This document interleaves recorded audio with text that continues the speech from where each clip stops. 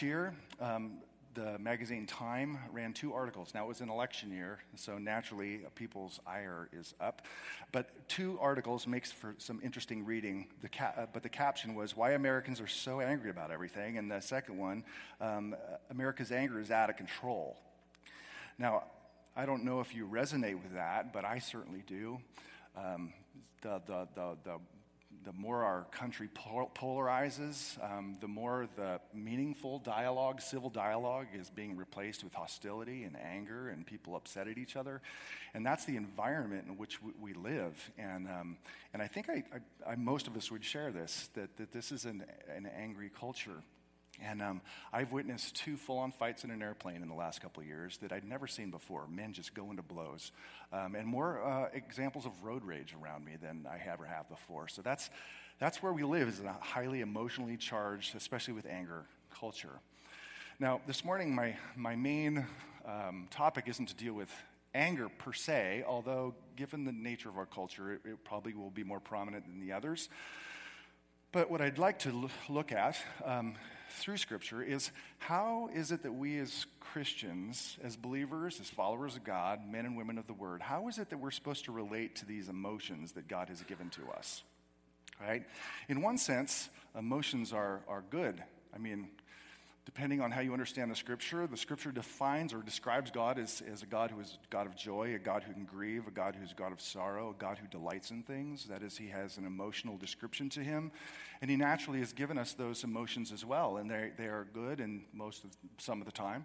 And they are necessary. As you saw in the picture, it's like fear can keep you from the edge of a cliff, or sticking your hand on a copper wire that has 220 volts surging through it. Anger is a righteous response to evil and injustice.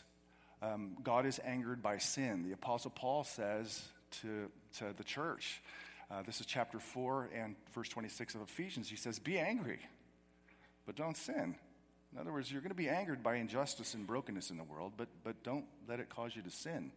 So in a sense, anger is a necessary response to evil and injustice. So if you're not angry at all, well, then maybe something's wrong with you, because that is a natural response to evil and injustice. Or grief is another one. It's a natural response to loss of something that you love. And usually the more grief, the more you loved what's been lost. Or jealousy, another one. There's a place for jealousy. We're told in the Scripture that God is a jealous God. Sometimes there's justification for feelings of jealousy. But all of those things that have been given to us by God, that are part of what it means to be human, this is the danger. And I'm speaking language that I know you all know what I'm talking about. That there are surging, powerful emotions that can take over. As you can be enslaved to anger and become bitter and do things that you probably shouldn't do, of yelling at your kids, yelling at your spouse, kicking the dog, or threatening the D word, divorce, in the midst of a fight. Or fear. Fear can take over your heart so that you're paralyzed. You can't do what the Lord wants you to do. You're not stepping out in faith. It just reduces you to a place where you are dysfunctional and cowardly. Or jealousy. If jealousy is not justified, it can ruin your marriage and put your spouse in a prison. Or grief. Grief can so take over the human soul that a person becomes so obsessed that they want to sit in a dark room, close the shades, and listen to Peter Gabriel and not get up in the morning. As these emotions, like waves, have the capacity, if we're not careful, to lift us up and just beach us. So how is it that we as believers are to deal with this inner stuff, these movements, these emotions? That's the word motion, is an emotion. How are we supposed to deal with that? How are you supposed to? How am I supposed to deal with that? This is a very real human problem, is how do we deal with these things? Well, I would like Psalm 119, verses 81 to 88, to be a guide for us, for all of us, as to a biblical way of dealing with this heart that God's given to us, but is fallen and capable of enslaving us or moving us to do things we shouldn't do by way of emotion.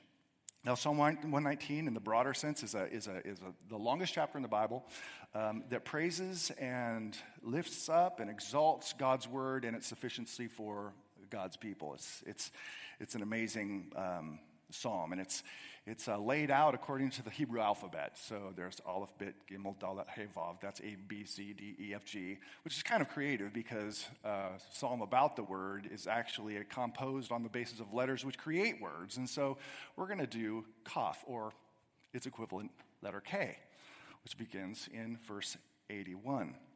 Now, it's already been read for you, but this is in the context of a conversation between a believer and God. All right, this is a prayer. This is a vertical conversation that he's having with the Lord. That's the context. And in this vertical relationship that he has with God, the psalmist is not only free, but he takes the liberty of being very real with God about his emotions, about how he feels. And you'll notice, took the liberty of putting some green boxes around him just so you can see it a little easier. But he says, my soul longs, and most translations actually say, my soul languishes. That is a soul that's feeling desperate, a soul that's feeling deprived, a soul that's needy, hungry, and thirsty, like something needs to happen. This is my soul languishes, same basic idea in 82. My eyes long or languish for your promise to come to me. I ask, when will you comfort me? Which gives the impression that he doesn't feel comforted, which may be an implicit way of saying, God, I feel isolated. I feel alone. I feel loneliness. I don't feel like you're here. He's being really honest with his emotions by way of that question. He says, for I've become like a wineskin in the smoke. Most of us don't have wineskins in our culture. Remember those old Boda bags that you used to be able to put water or wine or whatever you wanted in, but without plastic in ancient times. Oftentimes what they would do is they would hang it in the rafters of the building, and they didn't have chimneys, so the cooking smoke would go up and they would hit these wine skins and either shrivel and ruin them. And oftentimes they would be forgotten. So I think behind this image is either that I feel ruined by my circumstances. I mean, how many of us go through things you just feel ruined? Or maybe he's saying, I've been forgotten up in the rafters. Maybe it's both. I've been forgotten by you, neglected, feelings of neglect, feelings like I just feel ruined. It's very honest. Verse 84, how long must your servant endure? It's like I've been doing this for a long time. Feelings of burnout. Feelings of impatience, like I don't have any more gas in the tank. This is loaded with feelings. We're not talking about just kind of short-term things like, well, I had really bad traffic today coming home from work and I feel angry.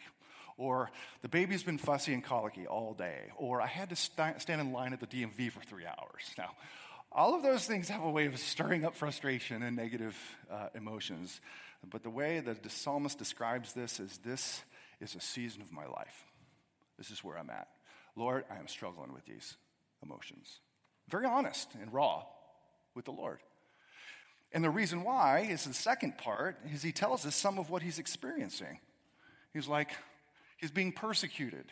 The insolent, or another way of defining insolence, is proud or presumptuous, have dug pitfalls for me. That is, people are laying traps for me. They persecuted me with falsehood. There's no reason for them to do what they're doing to me. This is an innocent suffering. Verse 87, they have almost made an end of me on earth. That is, I've been pushed to the breaking point. So this is where our psalmist is. He is sharing his heart, his emotions with the Lord, and he's bringing the situation and the circumstances. This is what's going on. Which brings us to, I think, if you will, point number one. In dealing with and managing and with these emotions that God has given us, which can easily be disproportionate to the issue and take control of the heart, is that we need to be in the practice of bringing the situations and feelings honestly to the Lord. Now think about it for a moment. We were made to do this.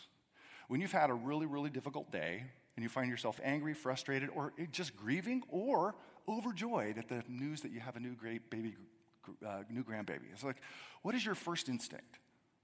Your first instinct is to find a trusted, close confidant or friend and say, this is what's going on. Like, I have to share this because we're communal, relational creatures. God made us that way. We don't we weren't meant to deal with emotions in isolation. We were meant to deal with them in community. Only here, the closest, most trusted, if you will, friend that the psalmist has is God himself, right? Is that what you do? Because that's what we do in my family. If something big is going on, my wife's the first to hear about it because on earth, she's my closest, most trusted friend. Not too long ago, it's some months now, she called me. She goes, Dan, I need an emergency lunch. Something was going on at work that was difficult, it was sorrowful, and it was stressful. She's like, I need an emergency lunch. So we get together, and she just is sharing her emotions with me. Sharing the situation because there's comfort in sharing. Well, the psalmist teaches us that the way we're supposed to deal with life, first and foremost, is we need to have this kind of relationship with God, an intimate relationship where he's like the go-to guy. There's a real relationship where you can be raw and you can be honest about both what you're feeling and what you're going through. You know how much that honors him? When you trust him enough and believe that he's actually listening to say, God, I need to pour out my heart to you. That's a way of dealing with it. A lot of Christians don't deal with it that way, but it's right here, and it's all through the Psalms. It's like, how are you going to deal with the stuff that's going on here? Well, you know what? First and foremost, can you have an intimate conversation with God about it and let him know where you're at? That has been the pattern of God's people throughout the ages, and bring it to the Lord. Bring it to him. Don't just let it go horizontal. I'm really frustrated, and so you're just going to go ballistic on everybody else, regardless of what it is. Which brings us to the second part of this. And how do we deal with internal emotions, oftentimes stirred up by negative circumstances? And he is over and over and again, if you didn't notice or pay attention, he comes back to, and this is going to play on last week's message too. And the repetition is good because we need to get it deep in our souls that this is the way that God mediates his relationship with us, namely through his word. Every time in my languishing hope for salvation, I hope in your word. In the languishing of my eyes, it's your promise. He says, I haven't forgotten your statutes, even though he feels like that discarded, ruined wineskin up in the rafters. He says, the persecutors, they don't live according to your word, your law. All your commandments are sure. 88, it's like they pushed me almost to the end so that made an end of me on earth, but I have not forsaken, though I feel at times forsaken, I have not forsaken your precepts. And the very last one, I may keep the testimonies of your mouth. This is all different ways of talking about what God has given to us in his word. It is pivotal, it is central to one's ongoing relationship to the Lord, to have his words to us as both the center and also that which we surrender our lives to. In other words, the driver's seat of the heart mustn't be the emotion.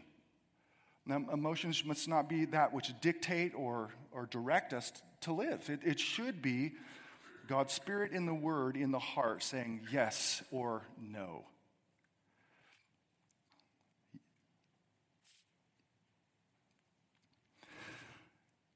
I've said different things about the Word, and there's different ways of talking about it, but yet another way of looking at it is two dimensions of God's Word is both revelation, that is who God is for us, what he's done for us, who he is, what he's promised us. That is the top down, what he's revealed. But then the Word also has that part of us it also speaks to that part of us where we're responsible to actually respond. How do we live life in light of how you've revealed yourself to be in the circumstances of life with all of these emotions? So it reveals, calls us how to respond.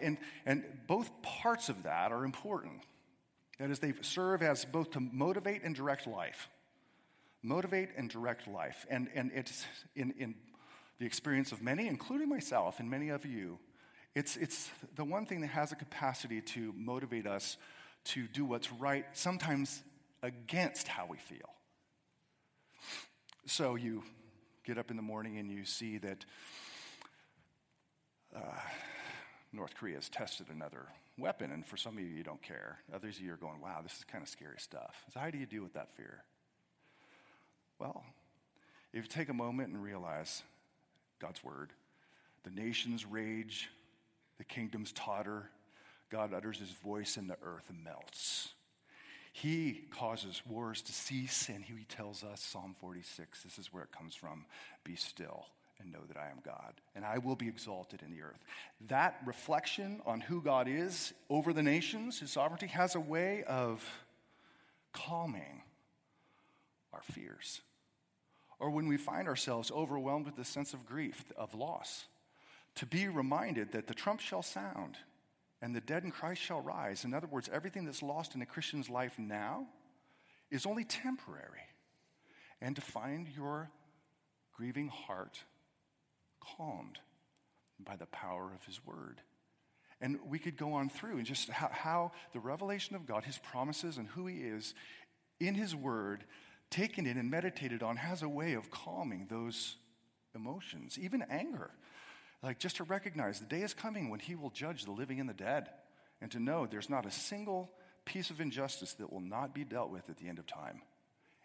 That may not eliminate your frustration, but it will calm it so that it doesn't take over you like a wave and thrash your life. So it has a way of motivating us to do what's right even against how we may feel. But it also tells us how we're supposed to respond in different situations. For example, and I don't know if you've really thought deeply upon this one, but in this instruction or teaching of Jesus, he's really kind of asking us to act incongruently with how we feel. That is, Jesus says, if someone strikes you on the cheek, what are you supposed to do? Turn the other cheek, right? In other words, you don't return evil for evil, eye for an eye, tooth for a tooth. Rather, you return kindness when someone injures you. Now, you think about that for a second.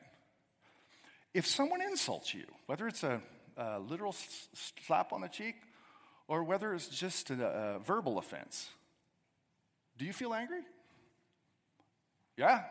Like I said, anger is a natural response to an injustice, and a verbal attack is an injustice. So at one level, Jesus says, you're going to be offended and you're going to be angry.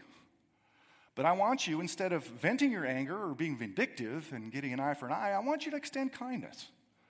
That means you're going to act incongruently with how you feel in the moment. And we have a difficult time doing that because we have a way of thinking that our truest self is our emotional self. So if I happen to be mad at you because you bumped into my car and I'm upset, that to offer kindness to you and be kind when I am upset is faking it or I'm acting. Now, granted, if there's an issue, people should try and work it out and come to a resolution, but that's not always possible. So how are we going to deal with when we find ourselves upset and angry at somebody to give kindness? Is it an act? Is it fake? Most of the people that I know would say, I'm not. If I'm upset, I'm not going to fake it and do kindness. So is it just an act to be incongruent with your emotions and your actions? I don't think so. I don't think it's acting at all. I think it's simple obedience to Christ. And at the end of the day, it's for his sake that we do these things. And think about it for a second. At some level, I'm getting into the Trinity here, but Jesus is God, right? And God is slow to anger, but he has an anger towards sin that's justified. The Son felt and feels anger at sin. When he came to earth, I'm sure he felt anger over sin. On a number of occasions it said he was indignant. At the same time, while he may have been angry, he saw fit to take the slander.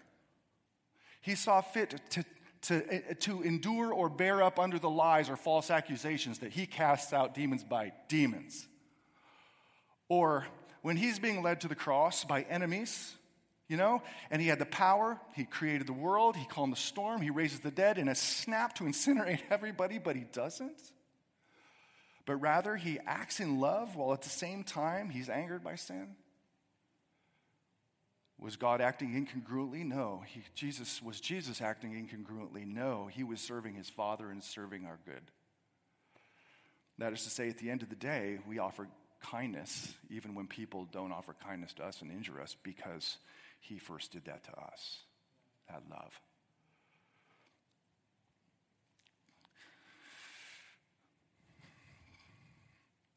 There's been different times where I never thought of myself as an angry person. I roll with the punches, Dan Decker guy, until I had kids. And then, and it just, seeing politics, I've been very careful about not letting you know which side I'm on, because I don't think that's my place. But I'm angered by things I see on both sides. And what do I do with that? I've been angry sometimes over stupid stuff too. Like somebody sold something one time that was very important to me. It wasn't actually mine as a possession, but it was something I used. They sold it out from under me. Man, was I ticked. It's one of those ticked off feelings where you go to bed at night and you keep thinking about it and it makes it worse. Then you get up and it's there again, and just kind of a seething undercurrent, right? And it wasn't until it's funny, I'm harboring this bitterness in my heart at the same time I'm reading through the Bible. And I get to Isaiah 65, which is, it proclaims the new heavens and the new earth, right? And I'm reading it and I'm angry. Reading it and I'm angry over this possession, this possession that can be rusted and broken and will one day go up in flames. And I realized at that moment, it really doesn't matter. What broke loose or melted my anger and bitterness was the simple fact of God's word showing me the big picture and me realizing I was a complete numbskull, forgetting all wrapped up over something stupid. That is how the word is supposed to work, and why we're supposed to be in it constantly, is that it has the power to tell us how we're supposed to live and also motivate us through the gospel. If Jesus did this for us, well then why can't I do this for others? So there you have, just again, this is how the psalmist is doing it. By his own example, he's showing us how to do this. It's like really honest with God about the circumstances and his emotions. At the same time, he's devoted, to the word, to having his life centered on it and surrendered to it. Like, this is the way God mediates his relationship to us. Until we see him face to face, this is how we relate to God, is through his word and prayer, right? That's how important it is to have our heart recentered, stabilized, regrounded on the truth of who God is and how he's called us to live. But then there's one final thing, and it's nothing new. It's actually repetitive of how the psalmists oftentimes end, that it ends in a prayer that's grounded in God's steadfast love, or the New Testament concept would be covenantal grace. He says, because it's hard sometimes. And I titled this message, which unless you read the newsletter, you don't know what the message is, but it's Emotions in the Battle for Faith. Like, sometimes in dealing with this, it is a battle. It's not always easy to resist when emotions are pushing you to go in a direction, and instead hold on to the word of God and saying, I'm not going to allow my emotions to drive my life. I realize it's hard. It's hard for all of us. It's a universal struggle. Which is why in the end, because it's a battle, he says, in your steadfast love, give me life. That, and this is the result of God's love, giving him life, that I may keep the testimonies. In other words, I need a little help here. Actually, I need a lot of help here.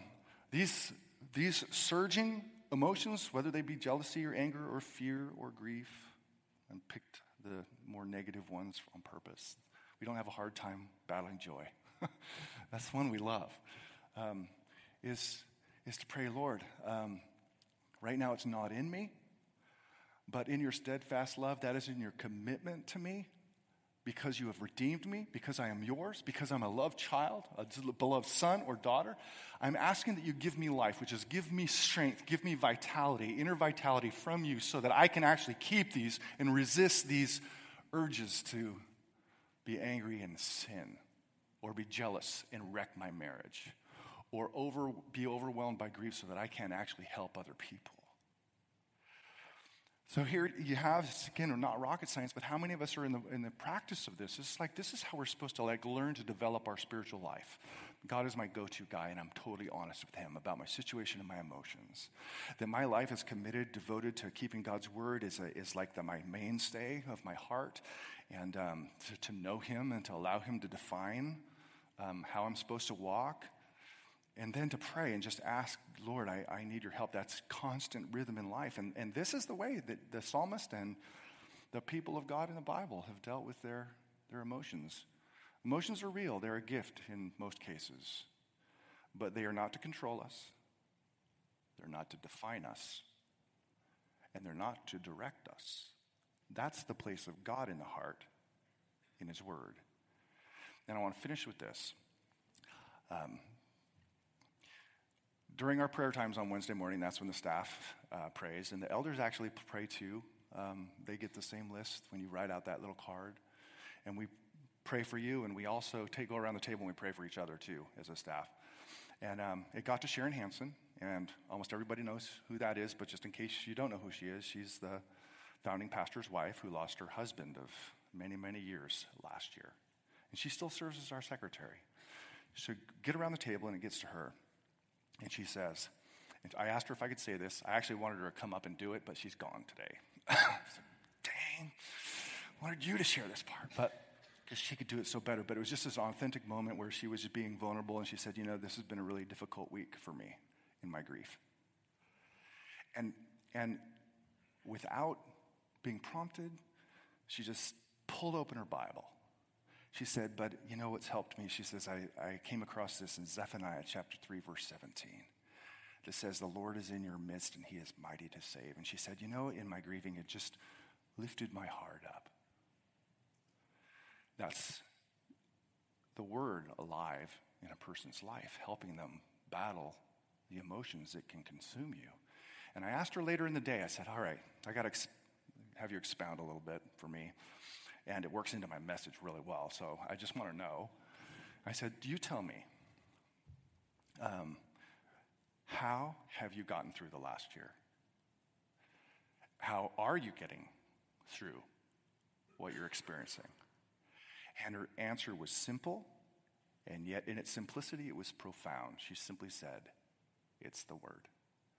Now, granted, she went on to say the community of family is a big part of that. Like my wife said, it's like we need people in our lives to cheer us on, saying, you can do this, you can finish this. But at the same time, the one constant in life, relationships change, people change, friendships change, but the one constant in life is the word, which, like God, is the same yesterday, today, and tomorrow. And it's your best friend in times of difficulty, and it's your best friend in trying to manage the emotions which easily can make shipwreck your relationships. So I guess this is really practical. I'm telling you that this is how the believers in God have dealt with the internal workings of their emotions for thousands of years. And I think the psalmist would commend us, saying, listen, this is how we do it around here. This is how we do it. We bring it to him, we stay focused on the word, and we are on our knees praying for grace. Amen? Lord, I